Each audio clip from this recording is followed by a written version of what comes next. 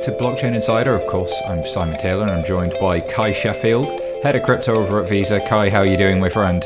I am fantastic. Today is going to be a fun episode. I'm hearing about music NFTs on Twitter every day. I've just started trying to figure this out. We're going to learn. Yeah, we are going to learn a lot, and we're going to figure out where does NFTs meet music, but we're also going to talk a little bit about the music industry itself as a bit of background, and we've got some amazing guests to get us through all of that. Starting up, we've got Douda Leonard, who's founder and CEO over at CreateSafe. Welcome to the show, Douda. Tell the listeners about you and what you do, my friend. Hi, Simon. So I started a company called CreateSafe around 5 years ago now with the purpose of building software for artists and their teams to better manage their business, their music business. You know, I've worked in the music industry for almost 20 years. I got to work in management, in publishing, in building production companies. And what I found was that there was no software, like there wasn't an Asana or a Salesforce for the music business. And, what's so important about like having an Asana or a Salesforce? Well, if you don't have a database that tells you everything about your customer in order to be able to sell to them, and your customer could be various different things. For artists, it's their fans. For managers, it's the people that their artists work with, like a record label A&R or an agent or a brand. And that information is useful, right? And like in mostly any other business, people are using Salesforce or Copper or things like that to manage those relationships, to effectively be able to run their business. Same thing with something like Asana, which you're like tracking your actual work, right? Like you're like, all right, like I have to make this record. How do I get that done? How do I manage that with, multiple parties? Turns out like people think that artists don't have to get organized, but turns out they do, and maybe software could really help with that. That's a fun idea to think about, Douda. We'll come back to that because I think the ops side of the business side of the business, we really want to dive into in just a second. But I got to bring in our other guests as well. I want to introduce everybody to Summer Watson, who's CEO of Air and president at Vol1. Welcome to the show. Can you tell us a little bit about you, Summer? Sure. So I come from mostly a technical background, having spent most of my career in Silicon Valley, but in and out of traditional media throughout that period, fashion and obviously music. So Volume1 is part management company, part joint venture with Epic Records under the Sony umbrella. And there we focus on developing young pop artists. So our roster includes AJ Mitchell, Eddie Benjamin, Kid Culture, an exciting crew of the next up-and-comers. And then on the Air side, it's a company I started with my partner Pusha T. And it came out of him really coming to me and saying, I've been in the music game for 20 years. And, we get hit up in DMs, and even just me in association with Push in DMs with people looking for a shot. And so we thought, how can we start to build systems that can more systematically give up-and-comers an opportunity and share some of what we've learned over the years in ways where everybody can benefit, both fans, artists, and artist teams. Love it. I'm excited to get into all of that. Some of that sounds super exciting. Last, but by no means least, we're going to welcome Excelencia, who's a musician in the NFT space. Welcome to the show, my friend. Can you tell us a little bit about you as well? Definitely. Thank you for having me in the platform. I appreciate it. I'm Excelencia. I'm a Latin artist, music producer, and entrepreneur. I've been in the music industry for about 10 years. 2016, I launched my record label and music publishing company. And around the same time, I started really deep diving into blockchain technology and how it was going to basically disrupt the music industry in a way. Fast forward to like 2017, that's when I really got into crypto. And then now I launched my own social token. That same summer, I started selling music NFTs, and that all led to me launching a crowdfund on the platform Mirror, which we just recently met the goal, and I'm going to be closing that out tonight. That's exciting. Well, you heard it here first, listeners. Like we got it real time, so let's do this. Sure. Kai, do you want to jump us in and talk a little bit about the industry? Yeah, so we're going to start off from the very beginning and explore what the traditional music industry model is like in contrast to music NFTs. So maybe, Douda, could you start us off of what does the traditional music business look like? how are artists paid, and who are the other participants that are adding value and earning a percentage of the income there? I would say that, the traditional business, what it was for, let's say, up until the last, let's say, 10 years, things that really changed, 10, 15 years, was that if you were an artist, you somehow figured out a way to get signed to a record deal or a publishing deal. And a record deal would normally be what someone would call a royalty deal, where you would receive anywhere from 12 to at max 20% royalty on the revenue that was generated when your music was sold. And the record label would receive, that other 88 to 80%, right? And then on the publishing side, right, there's like this master recording that you make when you're signed to a record label. And then there's a copyright if you are the writer. And sometimes you get signed to a publishing deal, and it's like what they would call like a 50-50 publishing split on your composition, which is like a publisher goes out there and collects the money, mechanical royalties for your compositions. And generally speaking, most people have always thought, at least on the recording side, that those deals were very, unfair, because when you're talking about a royalty structure, what happens is the record label would give you, let's say it's $1 million, and now you have to recoup that $1 million out of that 12 to 20% royalty. So it's not like the record label makes the $1 million back and then pays you your 12 to 20%. What happens is they make that money back. The recoupability is coming out of your royalty. So it'll take you anywhere from like 3 to 10x in terms of like time to make that royalty back. So in the streaming era, if that was like the equivalent of like you had to generate around 1 billion streams in order to make that money back, by the time you make $1, the record label will make $4 million, and you'll make back that $1 million. Super helpful. And then Summer, how do you think about like what services do record labels provide to justify kind of that structure? How are they able to get to the point where they have these very advantageous deals with artists? I think traditionally it was very much of a lot happened through the record labels. So if you were to go all the way back, and there might be debate on whether these were the right things to do, but you go all the way back to the Motown days, and they're truly discovering and developing artists and working with them to get not only the best sound, but to help them be ready for the stage and help them be ready for the big time that was coming. I think, especially with the streaming area, that has all shifted, right? So they had a number of traditional sort of competitive advantages that were very hard to access from outside the system, whether it was distribution into physical retail shops, radio, traditional marketing, out-of-home marketing. And now in the digital age, a lot of that has become more highly accessible to the average person, including that distribution is now, there's services like from anywhere from DistroKid to Empire that can get you into all the places that you'd like to be. Obviously, digital marketing and social is a lot more accessible. The one area that is still a little bit hard to penetrate if you're not in the system is radio and the natural extension of that, which is editorial playlists today. So for the most part, I would say it seems like the biggest benefits from labels are, the economies of scale. They certainly do have some learnings inside that they can bring forward to other artists because it's what they're doing all day. Radio playlisting and frankly, these days they're sort of like a financing system, right? With the advances. I'll make one side note, just Daoud, I'm a huge fan of your tools. And as he was explaining the system, I'd suggest everyone go and look. He's got a really great record label deal simulator and publishing deal simulator that'll really help you see how these numbers work.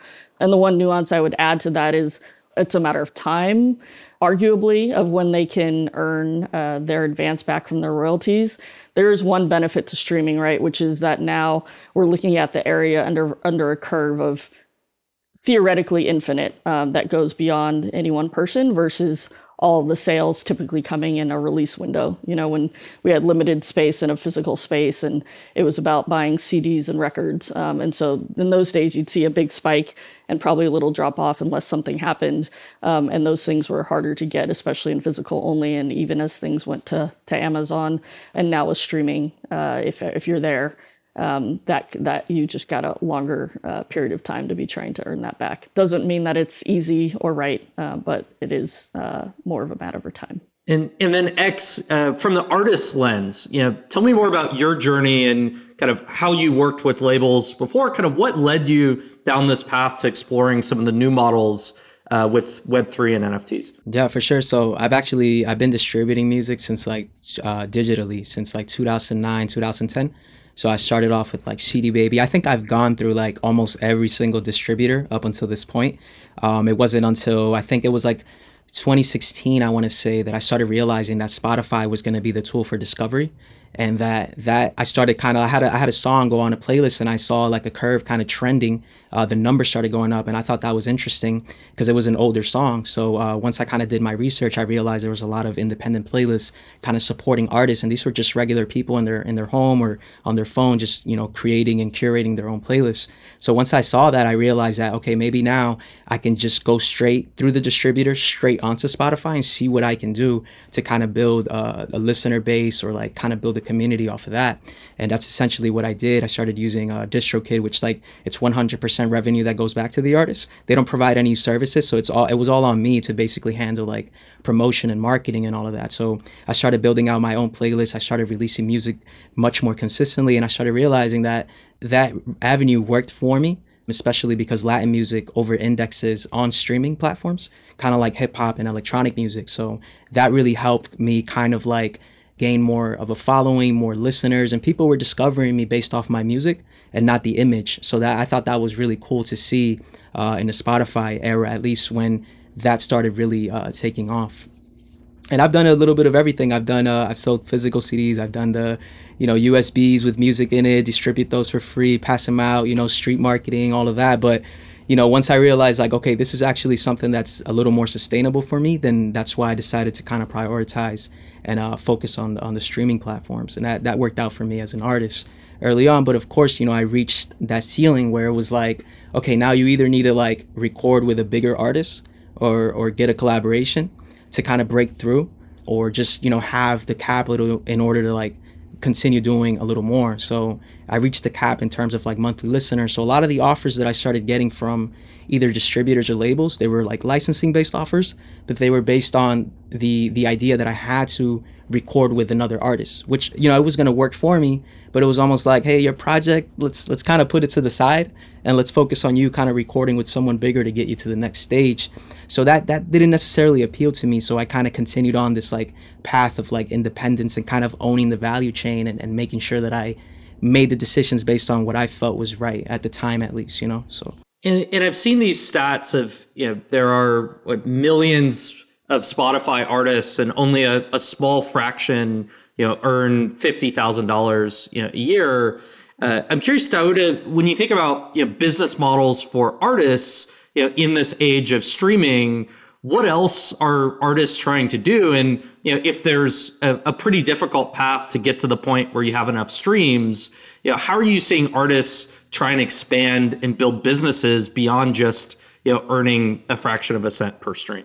I think it's a kind of a distorted narrative to make it seem like Spotify is doing creators wrong. Without Apple, iTunes, and then Spotify, there would be no music industry. Literally would not exist. And then previous to that, right? If you think about the concept of being able to get your music bought, before the digital economies existed, you had to go to a store and get them to sell it. That's someone's personal choice, whether they sell your art.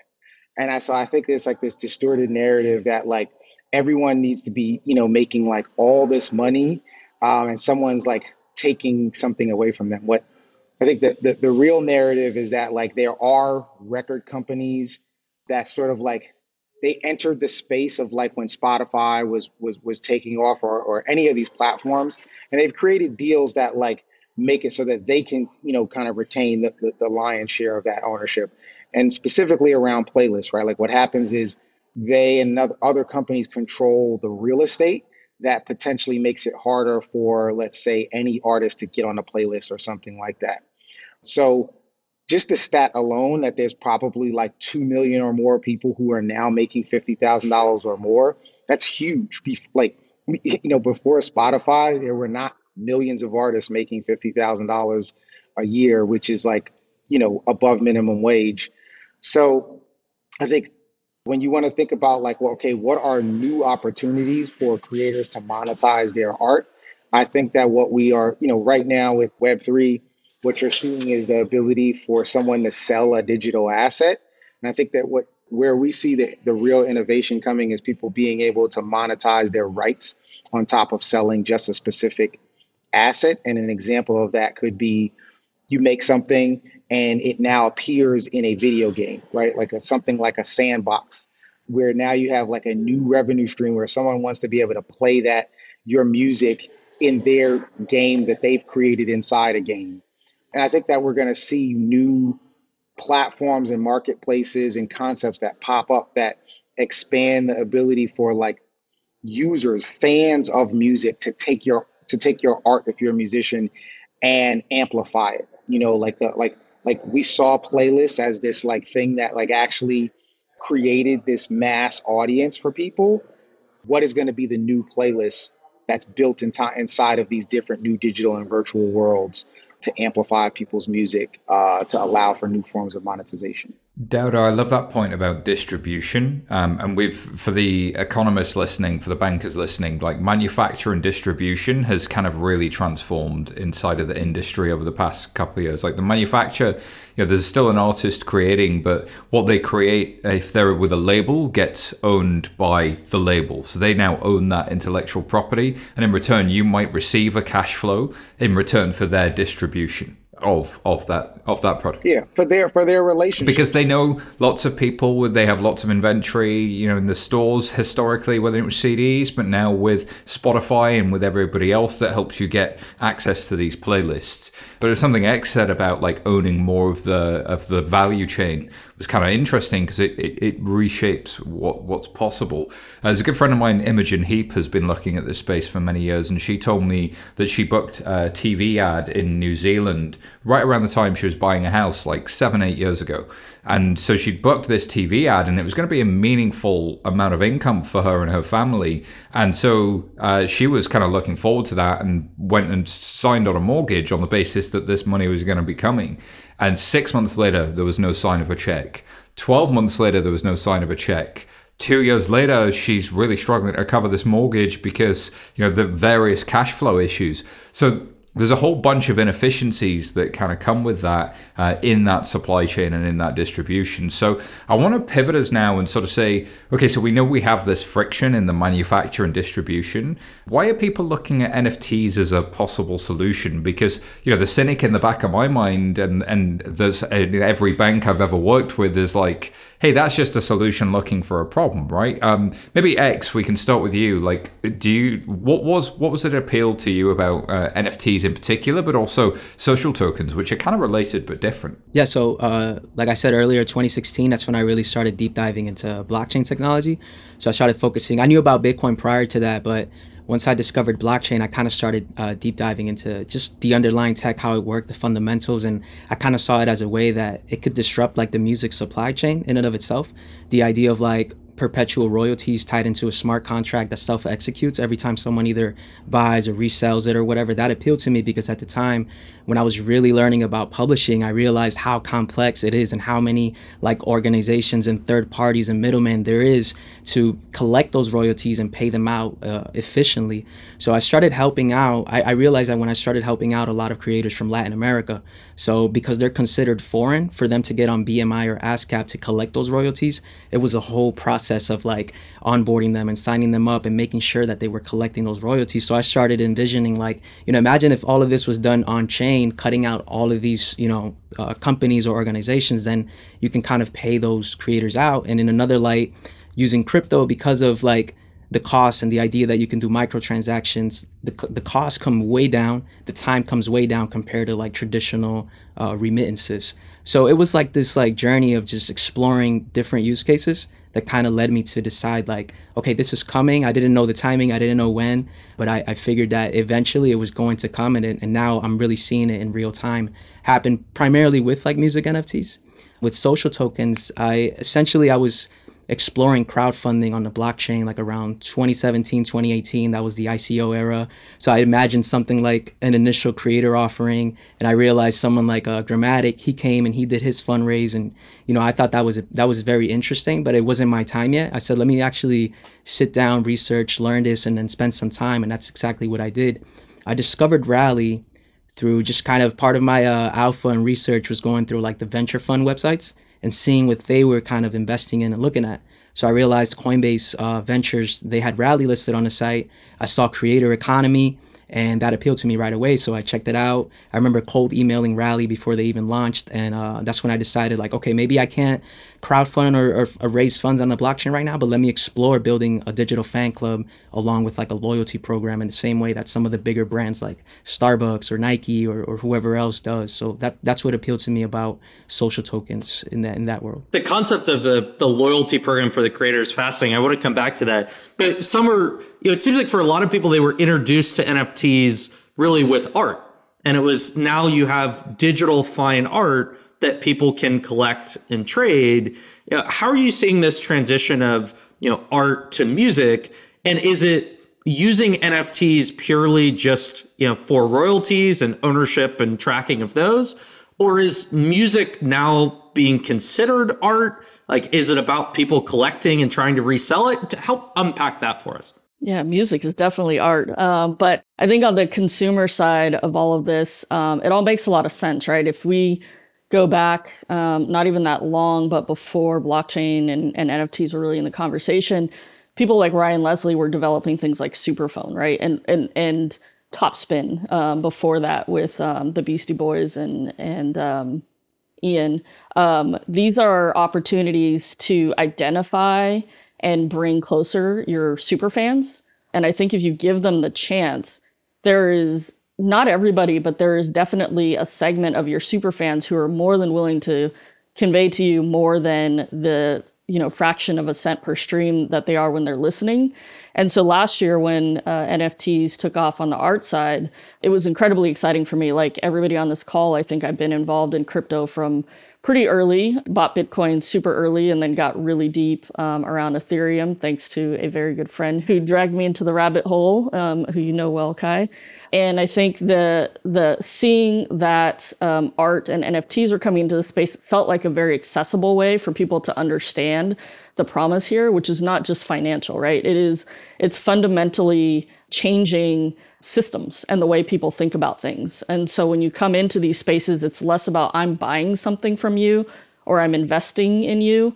It is I am becoming part of your community. It's a bit back to like the patronage days almost, right? So who are your patrons? And being able to identify those super fans, they are essentially like not only going to be able to help support you in every way possible, including emotionally, right, in a super digital social age, but also help spread the word because they are so quote unquote invested in you. I remember the first time Ryan gave me a demo of Superphone very early on. The first thing he flipped to, and if you aren't familiar, it was one of the early services that tapped into Twilio for messaging fans, text messaging fans. And it all started from him coming into his sophomore album and asking his label, why can't we just remarket to the people who bought my first album? And they said, because we don't know who those people are, because they bought it at Target and through iTunes, and we can't reach them. And he said to him that felt silly. And the same thing with social, right? If you have a big Twitter following and something happens to Twitter's down, you're all of a sudden out of touch. So he decided to build this system for him to stay in direct touch with his fans. And the first thing he pulls up for me is not messages with fans or different functions. He pulls up the list of his fans. And you can see by fan where they're located, how much they've historically spent with him. And he could say, hey, I'm going to LA. let me hit up every single fan I have in LA. And even better, here's these top 5 who have spent, over 5 figures with me, that I can reach out to them directly and invite them to dinner. And those are really, really powerful things. It's, to me, I think NFTs essentially become a tool to build leverage in traditional systems. They give us a CRM on steroids, right? And so for me, the magic on the consumer side will be using this as one of many tools in your toolkit. I personally don't think it's helpful to take your music off of Spotify as you're doing this.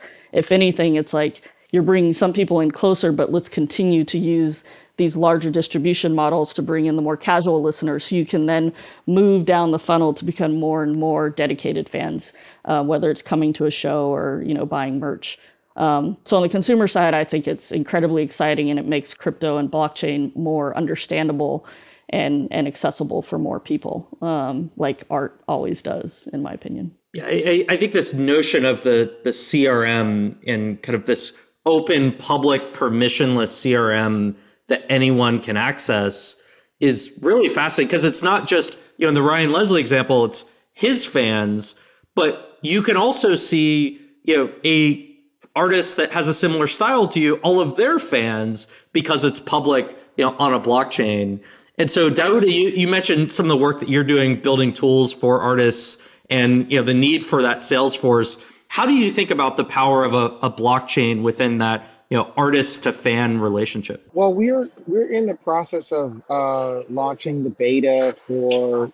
We've launched it for our first sort of product outside of the tools that we've created, like the record deal simulator, and it's essentially a wallet that that enables any creator to manage their business using crypto and then easily mint their audio into NFTs. And we don't really think about it from the perspective of like NFTs that you buy because the value is going to go up or down. We think about it as like these NFTs or NFTs in general will give people the ability to trade music with one another, or other, like, let's say their fans, to be able to create things with those NFTs, which is essentially like user generated content. So if you think about it, like TikTok and Splice today are have made it massively easy to make new art out of someone else's art, but you don't really get the attribution back to the creator. And so like what's not happening just yet is just because the technology isn't there. But I think that most people are excited about NFTs for the ability to take that NFT and go somewhere else with it and do something, whether that's go into a game and be able to experience this gaming environment or experience with the things that you collected, or create something new with it. And so that's why we started with the concept of like a wallet first, like you learn crypto, and then an easy tool to be able to mint audio. Like literally someone can like record from their phone and attach a smart contract to it. And now we're kind of working on that sort of like rights layer, like teaching people like what are all their rights. There's probably like a set of different rights. It's like the right to distribute, the right to sync, the right to sample, the right to interpolate.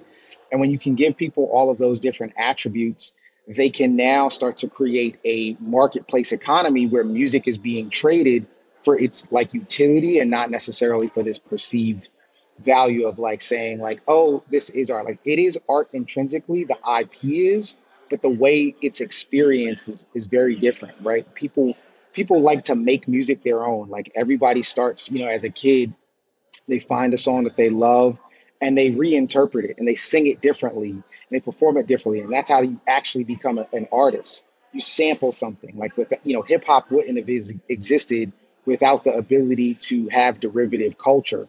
And so like, I think that a lot of people are excited about the derivative composability of music with NFTs. And I think that most of the experimentation that you're seeing is happening in that way, where someone uploads their music, let's say to OpenSea. Snoop Dogg is doing this right now, upload it to OpenSea, and you can use my stems as long as you own this. Frank Dukes, who's he's a hugely popular and successful songwriter and producer. He did a 10,000 PFP collection. Now anyone who owns those NFTs has access to his sample library. We work with Grimes, and we're going to do the same thing with her, where it's like all of her IP is going to, as we release this next album, be available in different experiences like the Sandbox or Axie Infinity, where people can use her art and make money with it and still, be, attributed back to her as the original creator. We think that's the actual horizon for NFTs and blockchain with artists. I love that because it's turning the role of curation into creation on a whole other level, and it's making it super permissionless, and the royalties are just kind of taken care of. So not only is this thing a CRM, it's a royalty engine, like automation all the way through. So somebody like some third party, some video game, some creator, some curator can go do that. And the artist is like, yeah, go do it. Have at it. And then the royalties are just taken care of. And I think people lose that functionality quite a lot when they talk about, oh, well, this cat NFT is worth X million dollars or whatever. They forget the functionality side. And how today we really can't trace these things. And so there's a lot of money being left on the table. Sometimes some of these deals are dead before they start, right? Because you got to sync a song for a smaller project especially, and you have to not only identify all the different writers and producers who contributed to it and trace who still owns a master recording, but you have to get all of their permission. And I end up in just email threads from hell trying to get this done. And you can immediately see, like, if that it's less of a technical problem, more of a business problem. But if someday that could all start to be on chain, and I think new applications like this forcing that conversation more than trying to retrofit it to the old business could be where it starts to get traction. I think that DAOs and just more like the community aspect of what people are talking about lends itself to like almost like a new behavior being enforced, where like sometimes people will be like, well, how do you, like, why would somebody buy that NFT and then come back, re-upload it and make sure that they like attribute back to the original creator? It's almost because it's like being proud that you actually could attribute back to the creator, right? Like being proud, like I was able to use this sample that I love. Like most of the time, like I've worked with, plenty of artists that sample music, and you never want to replace the sample. It's always like, I'll do whatever I can do to keep that sample in my work. And now to be able to make sure that that person gets paid, it becomes like a badge of honor. And I think that is like that is a sort of a part of the DAO and community oriented approach. Whereas like 10 years ago, 20 years ago, it was about music piracy and theft and all of that. So I think it's going to be an exciting behavior change. One of the biggest challenges I faced with like trying to onboard other artists, especially if they're coming from the major label system, is like the why, right? Like trying to kind of change their mindset. And it's like a mental model, right? Like we're disrupting business models, but I feel like we have to disrupt mental models as well. And that's probably the hardest part about trying to onboard creators into like Web3. At least that's what I've experienced. How do you feel about like making it easier to collaborate with other artists, and are you collaborating with your collectors and your fans as well? Since you've launched the social token, like how has that changed some of the relationships that you've had? Yeah, so one thing I learned is that like community, I thought community like early on in the beginning was just my fans. And then what I came to learn is that it's actually like a broad community of like everyone from like developers and founders and just different people, right? It doesn't necessarily have to be a listener or like a super fan. And like once I kind of started learning that made it a lot easier for me to kind of like actually put out the music NFTs or do the crowdfund, because I said, maybe they don't relate with the music as much because it's Latin music, it's reggaeton, it's very niche in the space. Then I thought with the crowdfund, at the very least, they can understand my vision as an independent artist, and what I want to accomplish is very similar to a lot of the other artists in the space. So I've been connected with like the collectors. I still talk to a lot of them. Everyone that's joined the crowdfund, I've built relationships with them outside of just crypto. And that's been a very good way for me to continue like building out my brand, not just in Web3, but also coming up with ideas to like basically help other artists, which is something that I really want to do, is continue onboarding other creators, because I was doing it pre Web3. So now it's only natural for me to continue doing that. So a lot of them are interested in other ideas and things that I want to build within the space. So I see it as a big like opportunity to network and not just like sell, right? Like you're kind of building something, beyond larger purpose. I love that sort of bringing other people into the fold and that bottom-up community movement. If I think about the video gaming industry, like gamers tend to not respond well to NFTs at the moment, but I think that's a lot of it is cynicism of gamers being sick of big gaming companies just trying to make money out of them. Whereas the bottom-up movement in the community side, especially in music, feels very, very different. And it's kind of independent creators bringing each other into the conversation and finding new ways to monetize, not necessarily changing the old ways to monetize. And I think that's a really important point. Hey, listen, we just need to take a quick pause here whilst we hear from our sponsors, because we got to pay the bills too. And we shall be right back. This episode is brought to you by Visa, one of the world's leaders in digital payments. Crypto has opened up a new world of possibility, and Visa is helping everyone take part. Visa enables commerce across their network and crypto networks through solutions like FinTech Fast Track, a quick and easy way for crypto innovators to issue payment credentials. Join us in this new money movement. Learn more at visa.com/crypto. Here at 11FS, we're still working hard to build the next generation of financial services, and our team is growing quickly. So we're looking for a bunch of new 11s to join us. If you, or somebody you know, are up for a challenge and fancy working for one of Flex's most flexible companies, come check out our open roles. We have roles in growth, product, sales, talent, and more. You'll find all the details at 11fs.com/careers. That's 11fs.com/careers. I'd love to better understand, what does this mean for consumers? And I know personally, like for myself, like it seemed like one of the most interesting things this enables is this social proof of when you discovered an artist. Like, how many times have you heard someone say, I was the first person listening to this artist, or I listened to them before they blew up? How do you prove that? I can't just show you my Spotify. It's very hard to have the data and, versus having that on chain.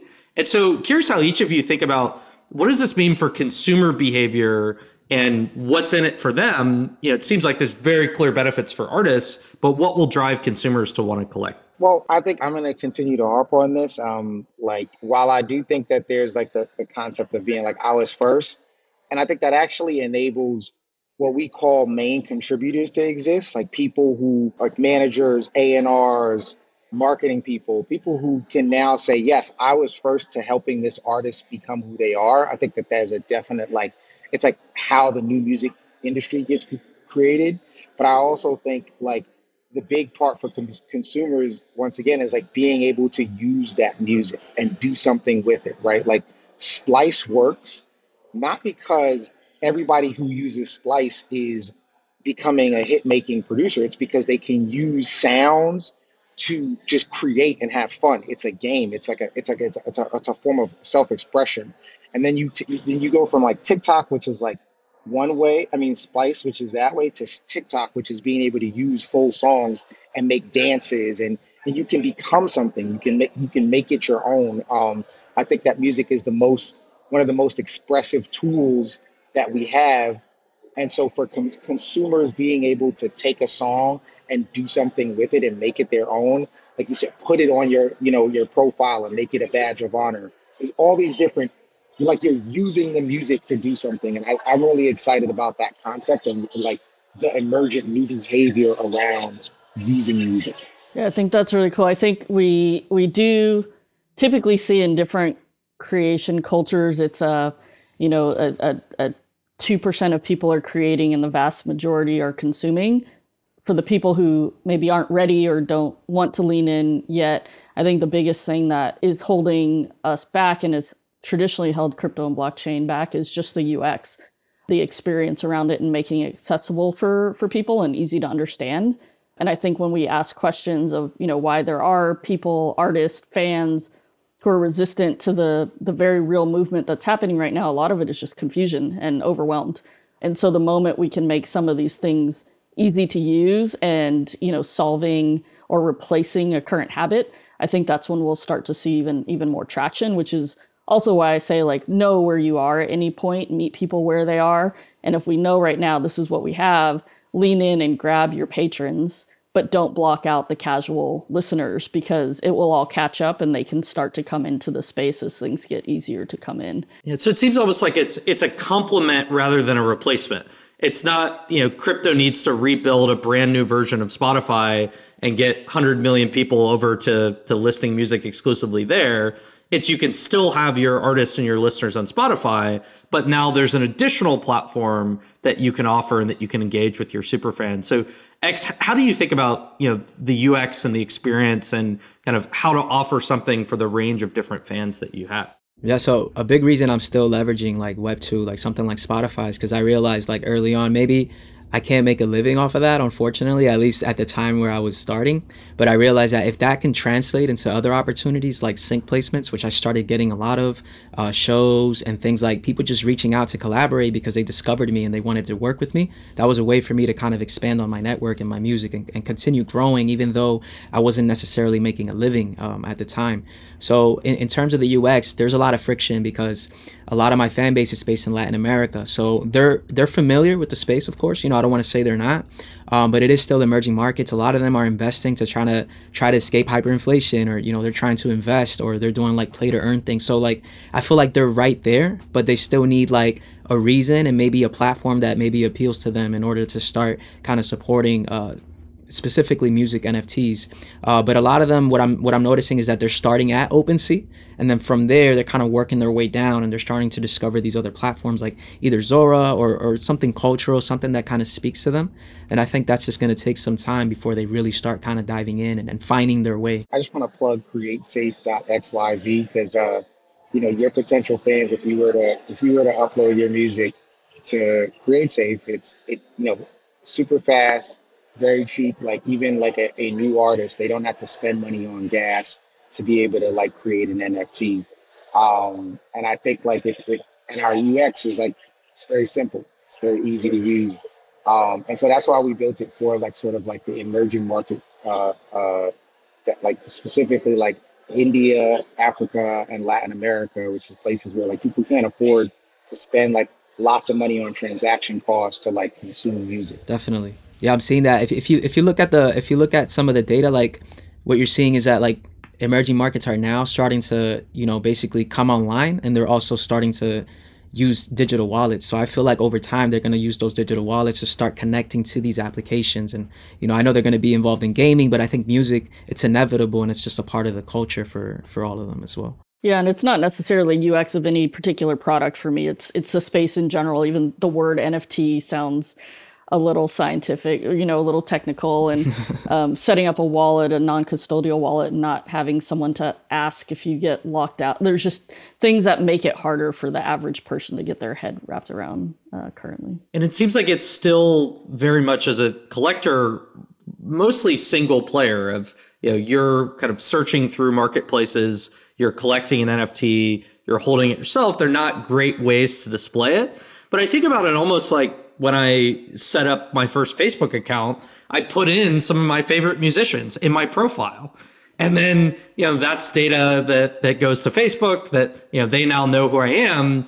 Being able to have a collection that represents your digital cultural identity that goes with you across the internet, where you can represent, who you are, and have music as a core, way that you really manifest who you are as a person, seems to be a major advantage that NFTs have, instead of having it locked on one platform. And that's always been a part of this culture, right? That social currency is almost more powerful than anything. That's why social media is where it is. That's probably why a lot of the avatar projects are what they are. People like to show who they are, what they're into, what they, they like to floss a bit and show the communities that they're part of. Yeah, I remember early on the algorithm changes really affected me when I was kind of coming up as an artist, because like I was doing very well for 1 month, then the algorithm would change and they would tell me to pay to boost my post, and that completely affected what I was trying to do at the time. Like, so I went through that on Facebook, Instagram, and a few of the other ones. So like, kind of like the fact that these algorithms can't be changed and people are just discovering based on, what they want to discover. I think that's also, an advantage to this. Yeah, I was a guinea pig of that in the early days. I made Facebook games. As Kai knows, that's where we met.